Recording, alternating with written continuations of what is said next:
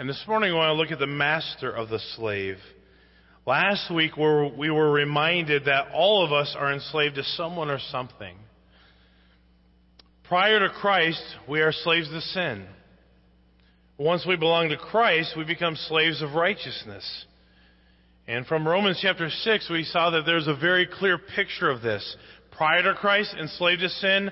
After Christ is in our life, slaves to righteousness. But we ask this question: how can we tell to which one we are enslaved? How are we to know which one we are enslaved to? And the answer to that very clearly from Romans chapter 6 and verse 16 is that we are enslaved to the one that we obey. If we obey sin, then we are enslaved to it. But if Christ is in our life, greater is He that is in us than he that is in the world, and we ought to be able to walk in victory, right? That's what God's Word teaches us. So we ought to become slaves to righteousness and thus living for God daily. Well, today I would like to assume that at least for the majority of us that we are in the latter category. You are the ones who should be enslaved to righteousness. In other words, you are a doulos. You are a slave to Christ by choice, purchased by God. So for us as believers, followers of Christ, Christians, what does it mean for us that Jesus is not only our Savior, but our Master? We've looked at this so much in the last several weeks, but I think we sometimes still fail to realize the significance and the impact that must have on our lives. See, it's really easy to say, well, God, I want to follow you because you're my Savior. You died on the cross, and I love you for that. And I know you love me, and if you wouldn't have loved us, you wouldn't have died. But, it's easy to say, well, God is my Savior. Through Jesus Christ dying on the cross, He's my Savior. But it's another whole level to say He's my Master. You see the difference? See, one gives us eternal life, and really the other one ought to be just as important, that we surrender our lives to His so that we are no longer making our own decisions, but living for the will of Him who loved us and gave His life for us. And so we voluntarily, as a slave, as a doulos, give ourselves to Him, and we surrender our wills to His. So I want to look at two aspects of that this morning as we consider the master of the slave. Well, first of all, Jesus Christ is the master of the church. He's the master of the church. And sometimes we forget whom the church belongs to. And I've seen this many times over the years. Maybe you have as well. But you have this idea that, time served equates ownership. Well, I've been coming to this church, I've been serving as a Sunday school teacher for 30 years, and we have this idea that time served gives us equal value of ownership in the church. And that's a false understanding. See, Jesus Christ is the head of the church. He owns the church. It belongs to Him. We are His, bought and paid for, as we've already looked at in the last couple of weeks. The church is His. And if we would all have the idea that the church belongs to Jesus Christ, there would not be splits all over the country every day of the year. If we had the idea that Jesus Christ is the head of the church, we wouldn't be fighting over what color carpet to put in, or what color the walls should be. Now, thank God we haven't had some of that pettiness go on here. We haven't had any major splits over the color of the carpet. It's been here forever, and somebody just made a decision, and that's the way it was. I'm kind of not against that anymore. I just say whoever has the talent, do it. The bottom line is, we're not to fight over that junk. It's His. But as long as it's about me and what I want and what I think should happen, you're going to have problems, because it's not about me, it's all about Him, and all of our direction or attention ought to be directed towards Him. So it's not about how long I've attended this body. It's not about how long I've been serving in an area or a certain capacity of the church. Sometimes we function as though the church or the facility is our personal property. I think it's good to have a good dose of pride and taking care of what God has entrusted to us. Remember, that's the whole idea behind the word stewardship, is that it doesn't belong to us, it belongs to Him, and we are just stewards of it. We've been entrusted to take care of it, and I'm referring to the facility. And we ought to make upgrades. We ought to make sure it's clean. We ought to make sure that it is well taken care of and the repairs are made. That's all good stuff. But that is not the church. We are the church. And the head of the church, the head of the body of Christ, is Jesus Christ. Right? Can we agree with that? Let's look at some scripture that backs it up. The first one is found in Ephesians chapter 5 and verse 23. And he uses the example here, and I use this week. It says, "For the husband is the head of the wife, as Christ is the head of the church. He is the Savior of the body."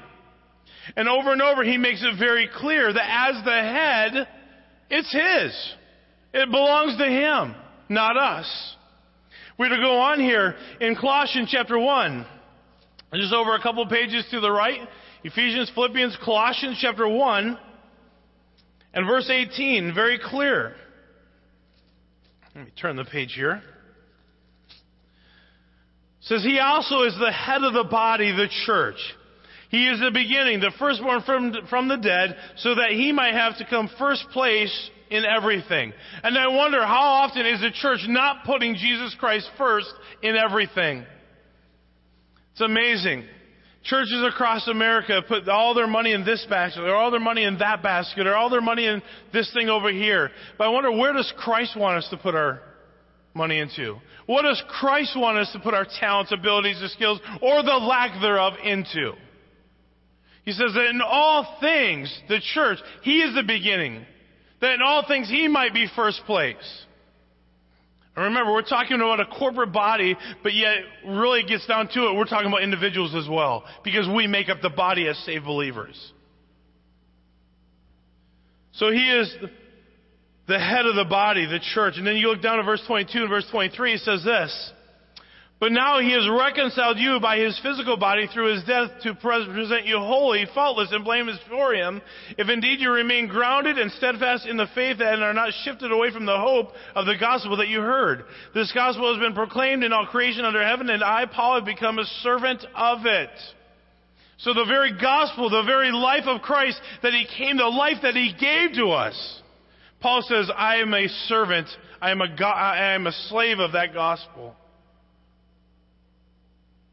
I wonder if we view church that way. Sometimes we have the idea that now let me kind of make a distinction here just a little bit. This is a facility, right? This is just a facility. It's not the church, it's a church facility. You are the church. But who owns this body of believers? Who is the head of this body of believers? Jesus Christ. And then we're to be servants to the church. Servants to the gospel, to the church. But sometimes we have the idea that other people will do that. Other people who are more gifted, more talented, more skilled, who are better communicators, they'll take care of that. How often do we wonder, I wonder what God wants to do with me as part of this local body. If we were to take the time to look at 1 Corinthians, we see that every body fits together as who sees fit? God. So he's placed everyone as a member of the body as he saw fit. And therefore we saw, and I'm going to say it backwards, but the foot can't say, I don't have any need of the eye, and vice versa. You know, amazing that he gave us two hands so that we could pick things up. Can you imagine picking up a huge box one-handed? Well, I realize that there's exceptions to the rule, and there are handicapped people who have learned to do that. But God gave you two hands so that you could function correctly. He gave you 2 feet so that you could function correctly. He gave you 2 eyes. He gave you a mouth. He gave you ears. God designed you best to serve Him. But what happens when one of the parts of the body doesn't do his job? What happens when you have a backache? Do you feel like even though your feet are fine, even though your hands are fine, even though your brain is fine, even though your eyes are fine, do you feel like working? No, because when your back hurts, your whole body feels like giving up. Or how about when you break your ankle? You ever had a broken foot before? I have.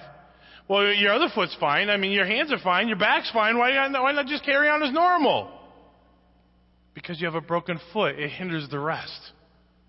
Well, I mean, come on now. I mean, just because you break your wrist on one side doesn't mean you can't just keep doing everything that you do every day, right? I mean, you still have another one. Feet are fine, back's fine, head's fine, neck's fine. You see, when one part of the body doesn't do its job, it affects the whole. And when God says He's placed every one of you in this body as He saw fit to do it, and we don't do our part, it affects the whole, right? He's the head, and we're a servant to the head. That'll be clear to us. In Ephesians chapter 4, verse 15, once again, just reminds that He is the head, even the body. He is the head of all. So he is the Lord and master of the church.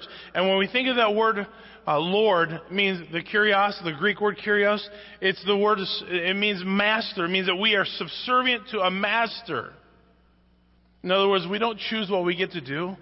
We don't choose what we get to say or how we're to think. We have surrendered that. He's the master, and we are at the master's bidding. He makes it clear. Matthew chapter 10, if you would turn your Bibles there. Matthew chapter 10, verses 24 and 25. It says, a disciple is not above his teacher, or a slave above his master. It is enough for a disciple to become like his teacher and a slave like his master. If they call the hand of the house Beelzebub, how much more the members of this household? The disciple is not above his master, nor the servant above his Lord. They serve because he is the head. And we understand that sometimes there has to be a chain of command. We've heard the phrase, sometimes there's too many chiefs and not enough Indians. It's true. Everybody wants to be in charge. Everybody wants to call the shots. Everybody wants to make the decision and be the one that, says what we're going to do and what we're not going to do. But I find in Scripture that even though that there has to be a chain of command, God, and He places people in the church to equip the saints, Ephesians 4:11-16, to do the work of the ministry. It's all of us working together as a team. Do we get that? But there has to be a head, and that's Jesus Christ. Let me illustrate this way. It's almost football season. The preseason games are going. I'm just going to plug in for the Vikings already. They're going to do well this year. I keep telling myself, against all hope, Pastor Duke, I love this shirt. It reminds me of the Purple People Eaters. Same thing, Hans. Good colors. Just putting that out there. It doesn't matter if a team has the world's greatest quarterback. This guy can have the ability to block the line. He can go. He can duke and go. Bottom line is he can be the greatest quarterbacker ever to walk the face of the earth. If he doesn't have a receiver, he's worthless. If he doesn't have a couple good guys blocking for him, he's worthless. One team could have the guy that can catch anything. If it gets within 2 yards of him, it could be the world's worst throw, but he's the greatest guy in the world to catch. But if he can't get somebody to get the ball to him, it doesn't matter, does it? You may have the most talented line ever to walk on a football field, both offensively and defensively. But if he doesn't have a coach telling him how to play and how to run the plays, how well is that team going to do? You see, there has to be a head, and we have to acknowledge that there is a head in the body of church, a body of Christ in the church, and it's Jesus Christ. And we have to submit to His leadership. I wonder what would be different in churches across America if we say, okay, Jesus, you're in charge. I'll live my life to be like Jesus. I wish all of you could have been in Sunday school this morning. We watched a video called In the Dust of Jesus, a man who was actually in Israel giving some teaching about what it was like to, where these men who were called His disciples, where they came from and what was involved in that calling and so forth. It was really interesting to see what it meant to be a real disciple in the historical biblical sense of disciple. It was really interesting. Let me encourage you to come next week. I think we're going to do one more week of it. But it was really interesting. The disciple wants to be like his master. He's willing to be fully committed, totally following in every aspect of the word so that he can learn everything that his master knows. There's a commitment to the head. There's a commitment to the leader of the body. There is a commitment to do what he wants us to do, not what we want to do. There has to be a head. And God's word reminds us that Jesus Christ is our head. It's not me. It's Jesus Christ. It's not the deacons or the elders. It's Jesus Christ. He is the head of the church. And we're to be submissive to Him. Over and over, God's word makes that very clear. In fact, Matthew chapter 28, verse 18, Jesus spoke, all power is given unto me. He is the head. He is the authority. And I wonder if sometimes we've missed that. And He is Lord of all. In fact, Romans chapter 10, verse 12 reminds us of this once again.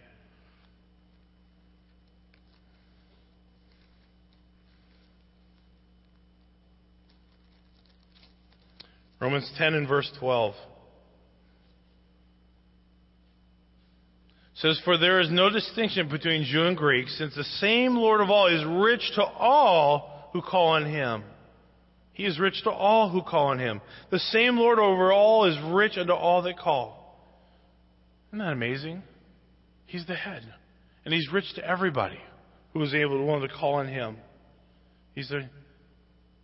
Not only that, in Ephesians chapter 1, verse 2, He says, "And He gave Him to be head over all things through the church." He's the head of all things. So first of all, Jesus Christ is not only the head and master of the church, but secondly, He's the head and master of us as individuals. Jesus Christ is the master of every believer. He is the master of everyone who calls on Him. And Acts chapter 2, verse 21 reminds us that whoever will call on the name of the Lord will be saved. And once you put yourself under the authority of Jesus Christ and become His slave, He's our head. And He ought to be the head of every one of us. I wonder how many of us function as though we are our own heads. Because we can do whatever we want because that's what we do. But Acts makes it very clear. He is the head. He's the master of all who call on Him. 1 Corinthians chapter 7, verse 23. "You are bought with a price." And he says very clearly, "Be not the servants of men." We're not the servants of men. We're the servants of Christ. Now, Galatians chapter 1, verse 10, just another verse that came to my mind. It says, basically in essence, I can't please everybody. If I were here to please everybody, guess what would be accomplished? Absolutely nothing. You see, as long as I make Nick happy over here, then I make Aaron disgruntled over here. But if I make Aaron happy over here, then Nick says, well, I wanted it this way. How does that work? Well, the way it has to work is that when Aaron submits to God, when Nick submits to God, and we're working together to submit to God, guess what? We're unified. But when all of us work for ourselves to try to get what we want, that's selfishness. So Galatians 1:10 reminds us that if I should serve people, I should not be the servant of Christ. We're here to please the one who gave His life for us. We're not here for ourselves. We're here to please Him. Because we're bought. Remember, a slave is a purchased item to be used however he wanted, unfortunately. Some slaves enjoyed the situation, some did not. The difference was in the master. But as a child of God, our master loves us and cares for us and wants nothing but the best for us. We saw that exemplified in the children of Israel. He said what? I heard your screams and your cries by reason of your taskmasters. I know how they're treating you, and I am here to deliver you. He wanted what was best for them. He wants what's best for us. Our part is to respond in obedience, to give our lives to Him, to submit our will to Him. But here's the struggle. If you would turn your Bibles to Romans chapter 14.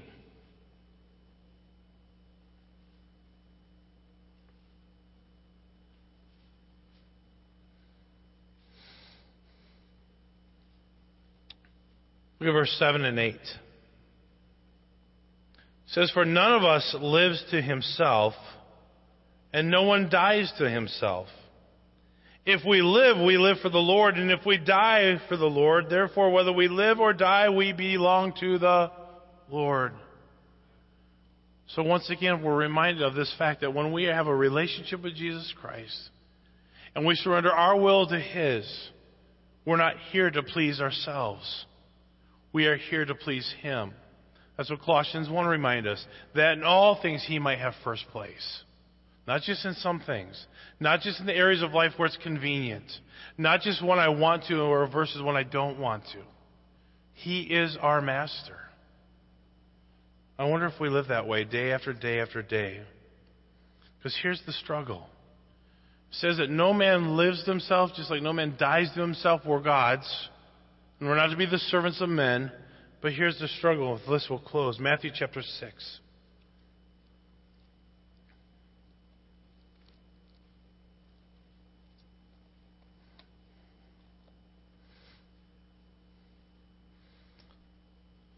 Verse 24. says, no one can be a slave of two masters. Stop right there just for a moment.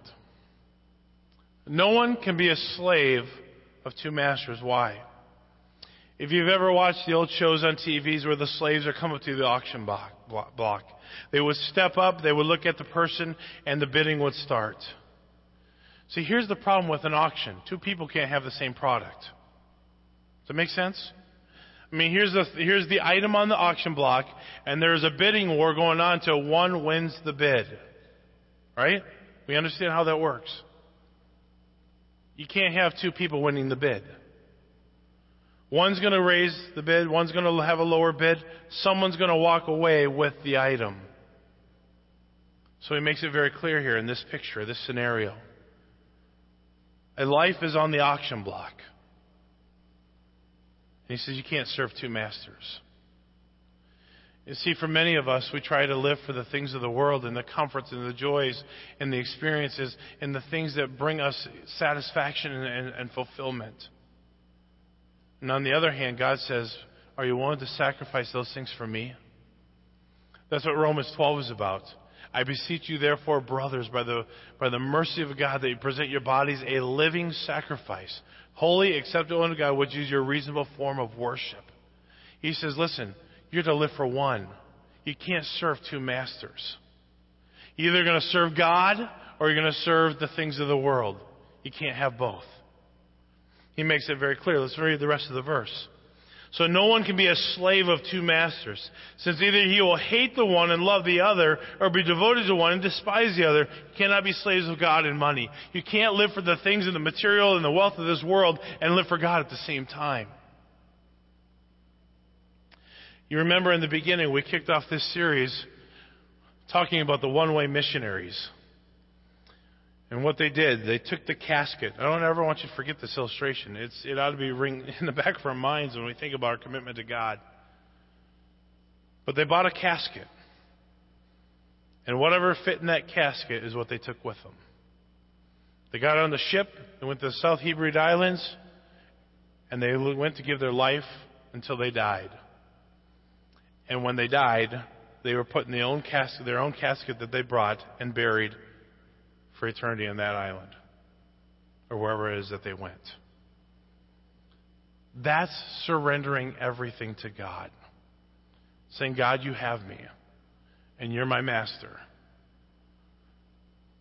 You know, in this life, there are a lot of people who get up and they hate going to their jobs.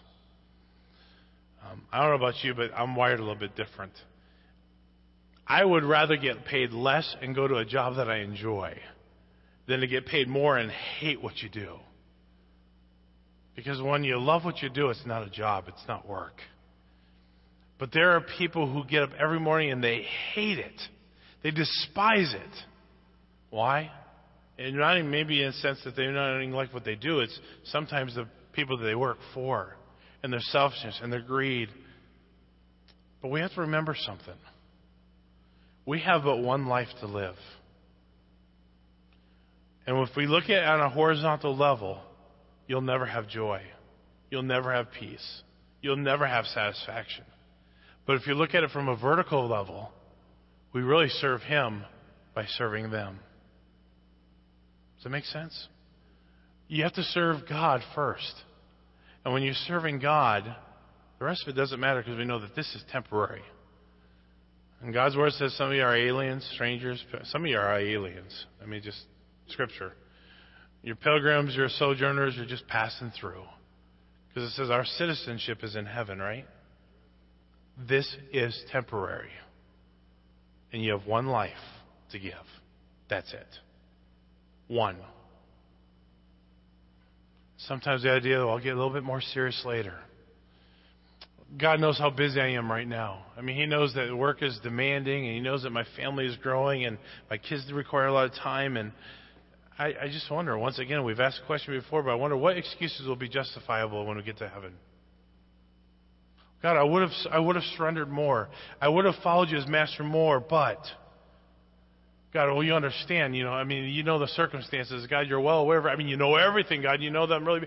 What excuses will be justifiable when we get there one day? We have one life. That's it. And we can't serve too many masters. We serve one. Live for God or the things of the world. Can't have both.